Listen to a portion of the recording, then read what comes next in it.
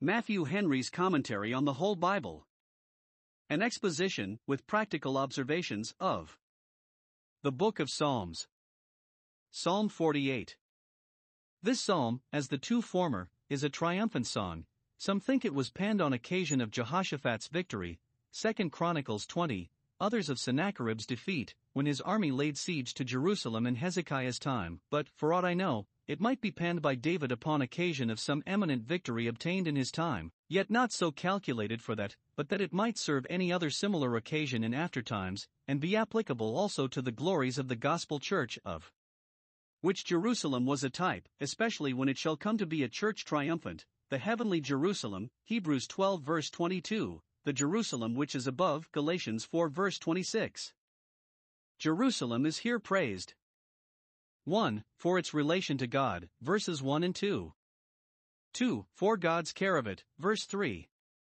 3. For the terror it strikes upon its enemies, verses 4 to 7. 4. For the pleasure it gives to its friends, who delight to think 1. Of what God has done, does, and will do for it, verse 3. 2. Of the gracious discoveries he makes of himself in and for that holy city, verses 9 and 10. 3. Of the effectual provision which is made for its safety, verses 11 to 13. 4. Of the assurance we have of the perpetuity of God's covenant with the children of Zion, verse 14. In singing this psalm we must be affected with the privilege we have as members of the gospel church, and must express and excite our sincere goodwill to all its interests. A song and psalm for the sons of Korah. Psalm 48 verses 1 to 7. The psalmist is designing to praise Jerusalem and to set forth the grandeur of that city, but he begins with the praises of God in his greatness, verse 1, and ends with the praises of God in his goodness, verse 14. For, whatever is the subject of our praises, God must be both the Alpha and Omega of them. And, particularly, whatever is said to the honor of the church must redound to the honor of the church's God. What is here said to the honor of Jerusalem is 1. That the King of heaven owns it. It is the city of our God, verse 1, which he chose out of all the cities of Israel to put his name there. Of Zion he said kinder things than ever he said of place upon earth. This is my rest forever, here will I dwell, for I have desired it, Psalm 132 verses 13 and 14. It is the city of the great King, verse 2, the King of all the earth, who is pleased to declare himself in a special manner present there.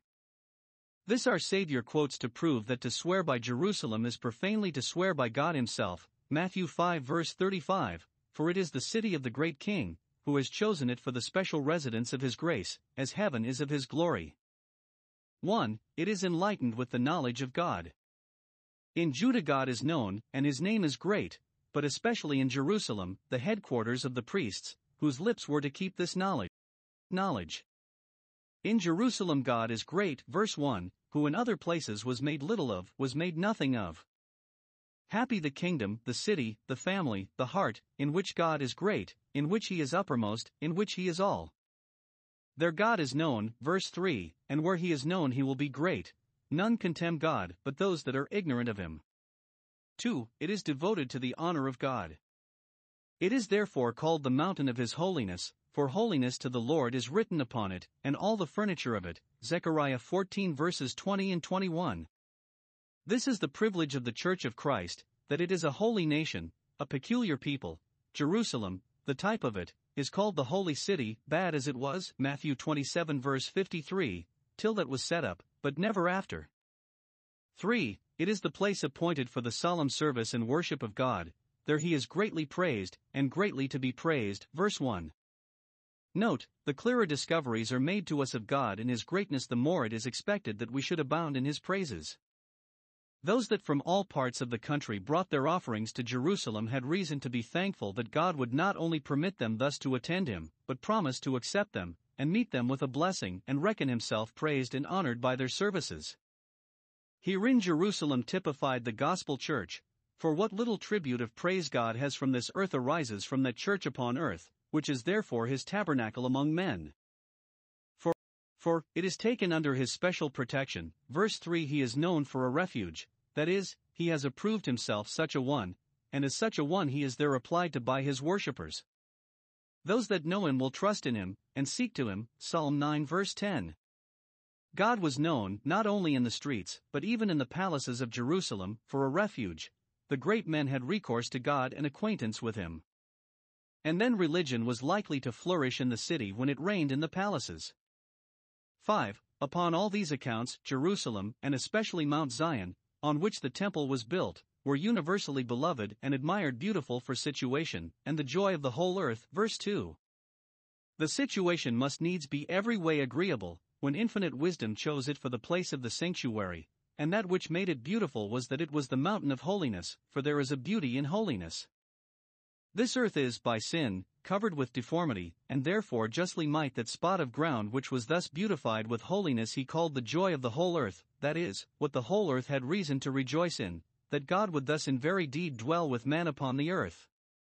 Mount Zion was on the north side of Jerusalem, and so was a shelter to the city from the cold and bleak winds that blew from that quarter, or, if fair weather was expected out of the north, they were thus directed to look Zionward for it.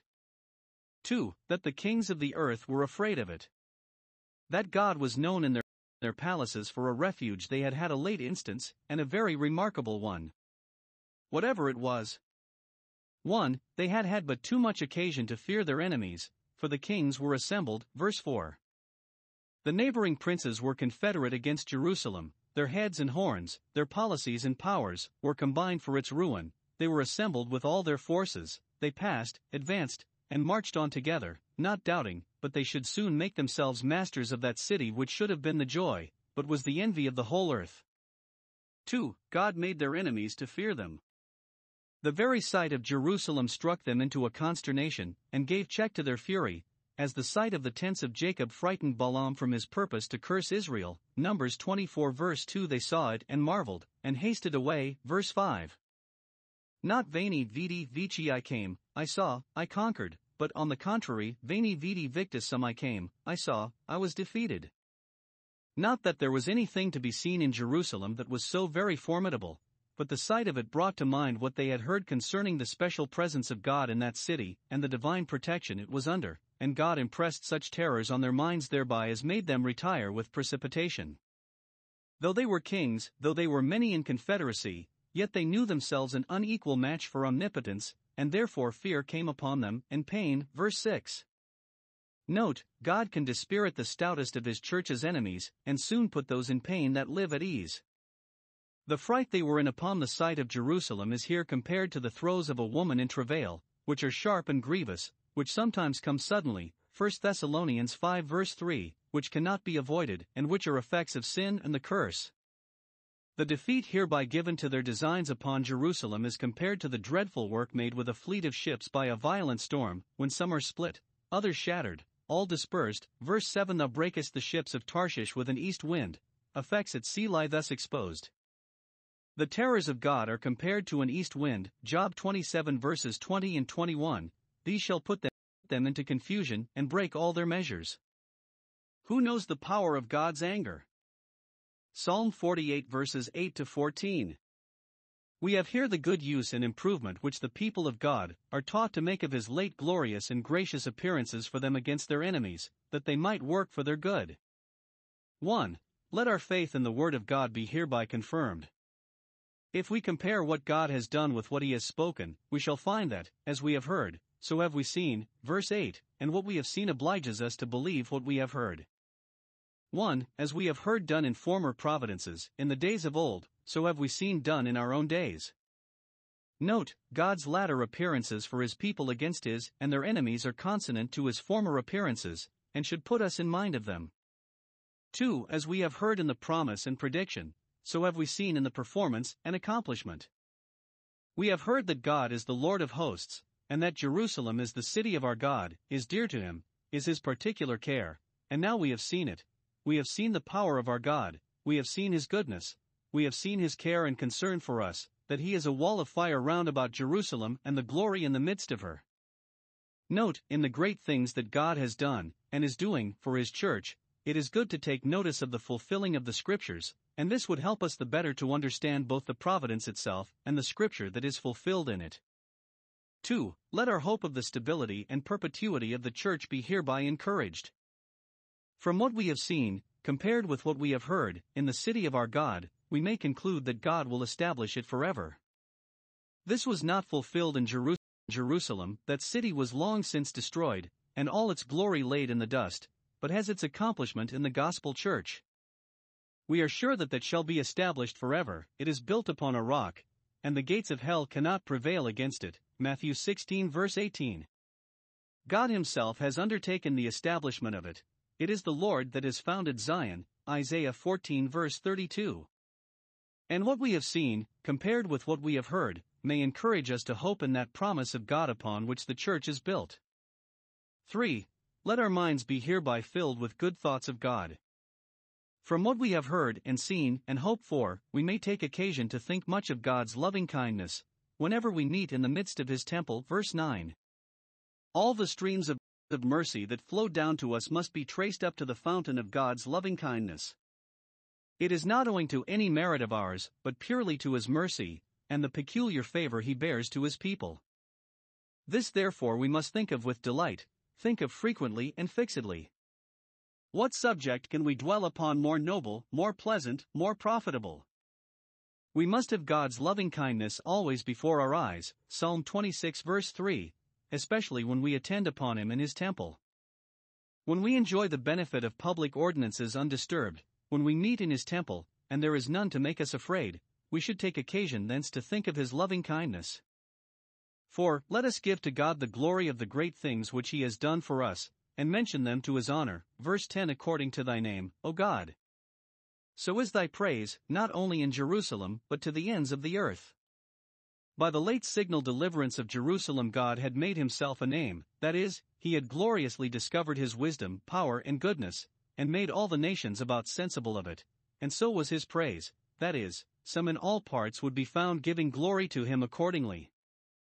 As far as his name goes, his praise will go, at least it should go, and at length, it shall go, when all the ends of the world shall praise him. Psalm 22 verse 27, Revelation 11 verse 15. Some, by his name, understand especially that glorious name of his, the Lord of hosts. According to that name, so is his praise, for all the creatures, even to the ends of the earth, are under his command. But his people must, in a special manner, acknowledge his justice in all he does for them. Righteousness fills thy right hand, that is, all the operations of thy power are consonant to the eternal rules of equity. 5. Let all the members of the church in particular take to themselves the comfort of what God does for his church in general. Verse 11. Let Mount Zion rejoice, the priests and Levites that attend the sanctuary, and then let all the daughters of Judah, the country towns, and the inhabitants of them, be glad. Let the women in their songs and dances, as usual on occasion of public joys, celebrate with thankfulness the great salvation which God has wrought for us. Note, when we have given God the praise, we may then take the pleasure of the extraordinary deliverances of the church, and be glad because of God's judgments, that is, the operations of his providence, all which we may see wrought in wisdom, therefore called judgments, and working for the good of his church. 6. Let us diligently observe the instances and evidences of the church's beauty, strength, and safety, and faithfully transmit our observations to those that shall come after us. Verses 12 and 13. Walk about Zion. Some think this refers to the ceremony of the triumph. Let those who are employed in that solemnity walk round the walls, as they did, Nehemiah 12 verse 31, singing and praising God. In doing this, let them tell the towers and mark well the bulwarks. 1. That they might magnify the late wonderful deliverance God had wrought for them. Let them observe, with wonder, that the towers and bulwarks are all in their full strength, and none of them damaged, the palaces in their beauty, and none of them blemished. There is not the least damage done to the city by the kings that were assembled against it. Verse 4. Tell this to the generation following, as a wonderful instance of God's care of his holy city, that the enemies should not only not ruin or destroy it, but not so much as hurt or deface it. 2. That they might fortify themselves against the fear of the like threatening danger another time. And so, 1. We may understand it literally of Jerusalem, and the stronghold of Zion. Let the daughters of Judah see the towers and bulwarks of Zion, with a pleasure equal to the terror with which the kings their enemies saw them. Verse 5. Jerusalem was generally looked upon as an impregnable place, as appears, Lamentations 4 verse 12. all the inhabitants of the world would not have believed that an enemy should enter the gates of Jerusalem, nor could they have entered if the inhabitants had not sinned away their defense. Set your heart to her bulwarks. This intimates that the principal bulwarks of Zion were not the objects of sense, which they might set their eye upon, but the objects of faith, which they must set their hearts upon. It was well enough fortified indeed both by nature and art, but its bulwarks that were mostly to be relied upon were the special presence of God in it, the beauty of holiness he had put upon it, and the promises he had made concerning it. Consider Jerusalem's strength, and tell it to the generations to come, that they may do nothing to weaken it, and that, if at any time it be in distress, they may not basely surrender it to the enemy as not tenable. Calvin observes here that when they are directed to transmit to posterity a particular account of the towers and bulwarks and palaces of Jerusalem, it is intimated that in process of time they would all be destroyed and remain no longer to be seen, for, otherwise, what need was there to preserve the description and history of them? When the disciples were admiring the buildings of the temple, their master told them that in a little time one stone of it should not be left upon another, Matthew 24 verses 1 and 2. Therefore, 2. This must certainly be applied to the gospel church, that Mount Zion, Hebrews 12 verse 22. Consider the towers and bulwarks and palaces of that you may be invited and encouraged to join yourselves to it and embark in it. See it founded on Christ, the rock fortified by the divine power, guarded by him that neither slumbers nor sleeps. See what precious ordinances are its palaces, what precious promises are its bulwarks. Tell this to the generation following, that they may with purpose of heart espouse its interests and cleave to it. 7. Let us triumph in God, and in the assurances we have of his everlasting loving kindness, verse 14.